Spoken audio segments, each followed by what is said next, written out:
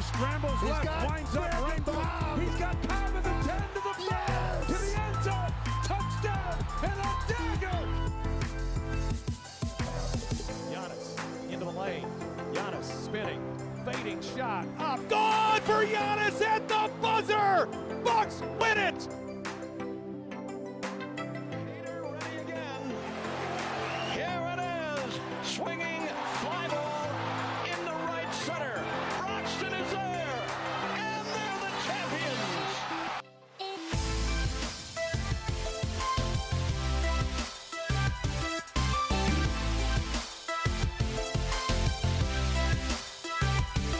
Brewer fans, welcome to the Brewers Trilogy podcast presented by the Wisconsin Sports Trilogy, the podcast for not only them diehard baseball fans, but also for those fans who enjoy cheering for a team that revolves around beer. I'm Tyler, aka T Plush, your host for the show, and can be found on Twitter at Tyler Kurth. You can find the Wisconsin Sports Trilogy on Twitter at trilogy_pod for all of the latest Bucks, Brewers, and Packers information. We have the podcasts out, we have blogs, we can be found on the Fresh Take, so make sure you are checking out all of that.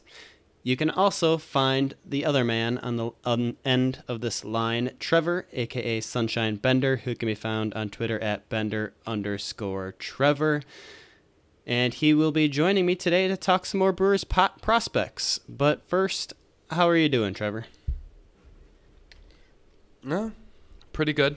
I guess I can't complain. You know, when there's a beer sitting in front of you and it tastes like heaven, you know, that makes your day pretty good, even though I was at work for an hour and a half longer than I expected today. But, you know, I got a beer in front of me, so I'm doing okay. You are very deserving of that beer then. I have a beer in front of me too, and my mountains are not blue anymore, so apparently I've been nursing this one. So that's not a good sign. Per usual. Hey, it's a marathon, not a sprint. All right, we'll get to our prospect breakdown for today. We are hitting on prospect number 24 and 23 today. So that is going to be Adam Hill, the right-handed pitcher, and Thomas Dillard, the outfielder. So first up, Adam Hill. He is a right-handed pitcher who was drafted in the 4th round in 2018 by the Mets, actually. So the Brewers acquired him in the Keon Broxton trade. He will be 23 for the 2020 season. And as I like to point out, Trevor thinks it's weird, but this dude is 6'6" and 225 pounds. So that is an absolute giant on the mound. His college performances, he went to South Carolina. He actually flirted with a couple no-hitters in back-to-back early season starts, which in 2018, that really made his draft stock rise. He actually struck out 14 in each of those outings. And then, of course, he would go on to be drafted in the 4th round. So successful college career for Adam Hill. But Trevor is going to tell us a little bit about his minor league stats. Okay, well, first off, I think it's weird when you're telling us an outfielder size. Like, pitchers, I get it, because a 6'6" pitcher, that's a big guy. And I feel like that's got to help him on the mound. But way back when we did the Javon Ward preview, you mentioned him, and he's an outfielder. Like, why does the size of an outfielder matter? The speed matters, but why the fact that he's 6'5" and 190 pounds matter? It's just fun knowledge to know if you're expecting a small dude or a big dude out there. Like, you have no idea. Well, okay, let's get back to Adam Hill. So in 2019, he pitched for the Timber Rattlers. He started 23 games and had a 3.92 ERA, and that was 121 innings. So a pretty decent sample size for Adam Hill. He had a 1.38 WHIP. Again, that's walks and hits per innings pitched. Base runners per inning. He does have kind of low strikeout totals, but the exciting part for Hill is 13 of his 23 starts went a minimum of 5 innings. He did have a 7-inning game in there, but, looking at the Brewers starting rotation, you don't see them go very long. So the fact that more than half of his innings or his starts he's going 5+ is a good thing, and something that hopefully he can continue to grow on. And I know there might be more at that level that they're trying to get other pitchers out there to get innings, and so maybe he could go more if he was at a higher level than the Timber Rattlers. But he has a 66% fly ball percentage, but only allowed 12 home runs, so he's getting them to fly out, but they're also not making great contact and hitting home runs.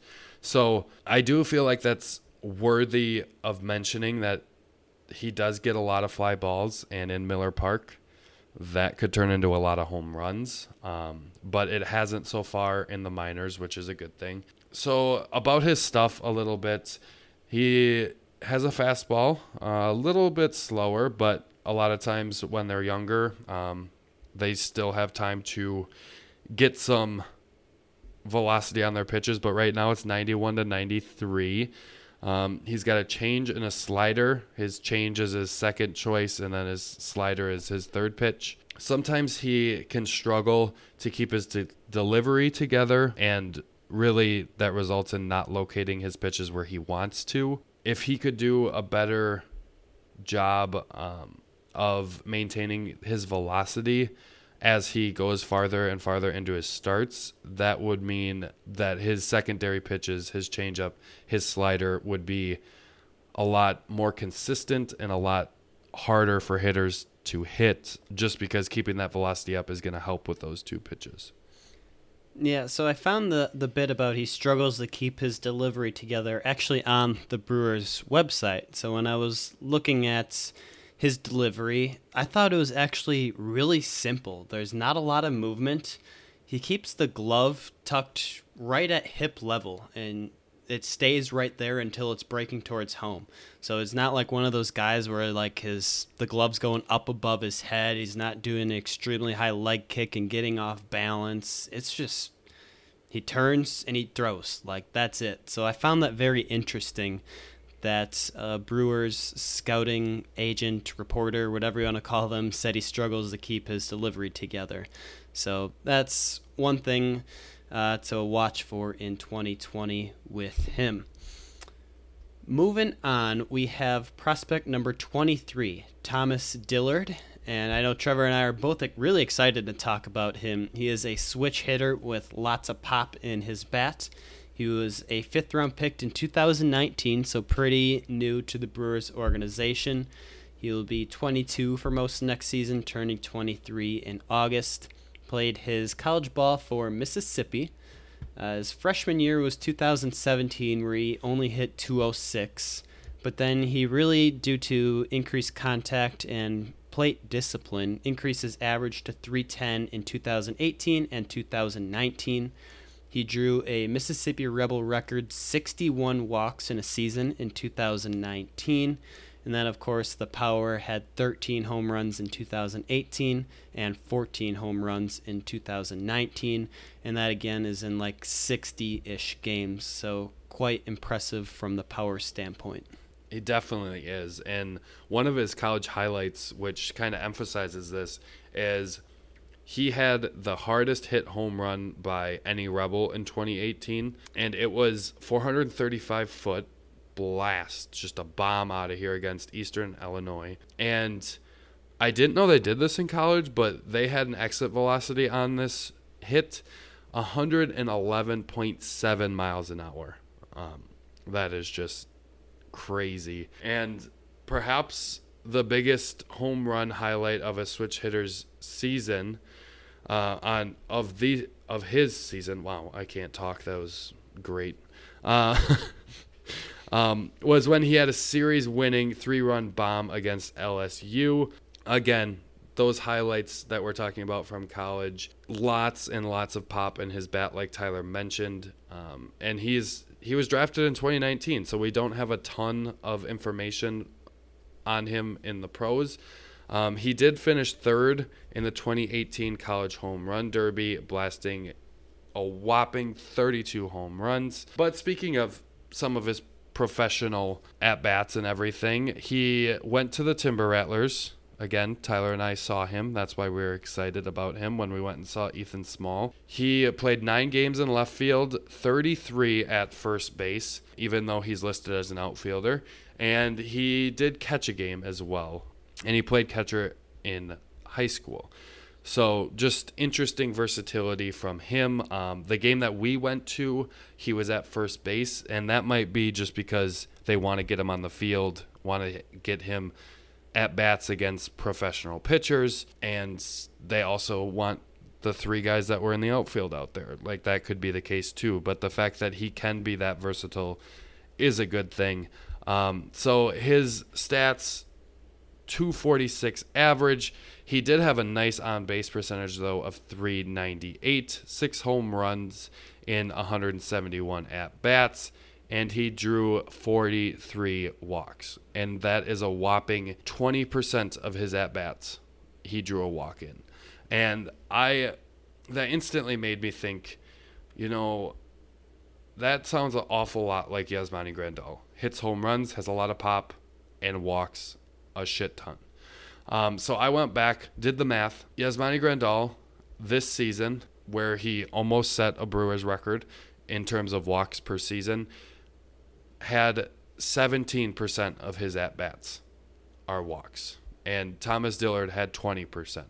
So if he's able to continue that could be very nice to know that you have a guy that is going to be able to get on base very consistently, and as consistently as Yasmani Grandal. I mean, Grandal had an on-base percentage of 380, and again, Dillard had 398. Granted, Yasmani Grandal is doing it at a much, much higher level. But, you got to get excited about some of these things. And when we were able to watch him, Tyler and I got really excited about him, knowing that he was a rookie and all of that stuff. But one other thing I wanted to bring up was I brought up how Yasmani has pop, Dillard has pop, and they both walk a lot. They're pretty similar percentages in terms of home runs per at-bat. So on 3.5% of Dillard's at-bats, he hit a home run this past season, and Yasmani was about 4.4%. So pretty close for both of those. So I don't want to overhype him, but Yasmani Grandal that plays first base, maybe? I don't know. Maybe? Your comparison is spot on, and I love the hype levels. And it's not unrealistic. Like, if you think back, Trent Grisham in 2019 started at AA. So, depending on what happens with the Brewers this offseason, you never know. Obviously, he wouldn't start right away in the majors, you wouldn't think. But he could find his way there by the time 2020 is rolling to an end. So, yeah, great comparisons there. And the fact that Grandal and Dillard are both switch hitters just makes the Yasmani Grandal comparison even more true, I think. And I mean, this kid just recently started figuring out, how to take professional at bats. With starting all the way back in 2018, well, all the way back, not that long ago, when he was in college. So he has definitely figured it out. And when you watch him bat, you see he has great bat speed, great hands. And I wrote as a bullet point, you can see the launch angle. And obviously that's not necessarily true, but it's a big uppercut of a swing, no matter what side he's swinging from. So really his style of play and with the power he has a great chance to do something great in this Brewers organization. And he's already showing that he can be a versatile player, willing to try different positions. So hopefully he gets a lot of time catching some more bullpen sessions or spring training games come this March. So we'll kind of see what the Brewers decide to do with him and what their plans are, because we're excited about them, and I have to imagine David Stearns is super excited about him as well. Trevor, do you have anything else on Thomas Dillard at all? If they turn him into a catcher, I am never going to be able to talk about him without talking about Yasmani Grandal. That's fair. I mean, yeah, the comparisons are, they could be twin brothers based off their stats. It's that close. But hopefully he keeps it up and can put together a full season in the Brewers minor or major league organizations. We'll see what they decide to do with him. But I think that will bring us to an end for today's podcast. Make sure you are checking out, as I mentioned, the Bucks and Packers podcast. Make sure you're checking out the WisconsinSportsTrilogy.com website. We have blogs going up all the time. Try to make them short and simple and not waste too much of your time because we value it. And we value you because you are loyal listeners. So we thank you for that. And we'll talk to you next time. Go Brewers. Hear the beer.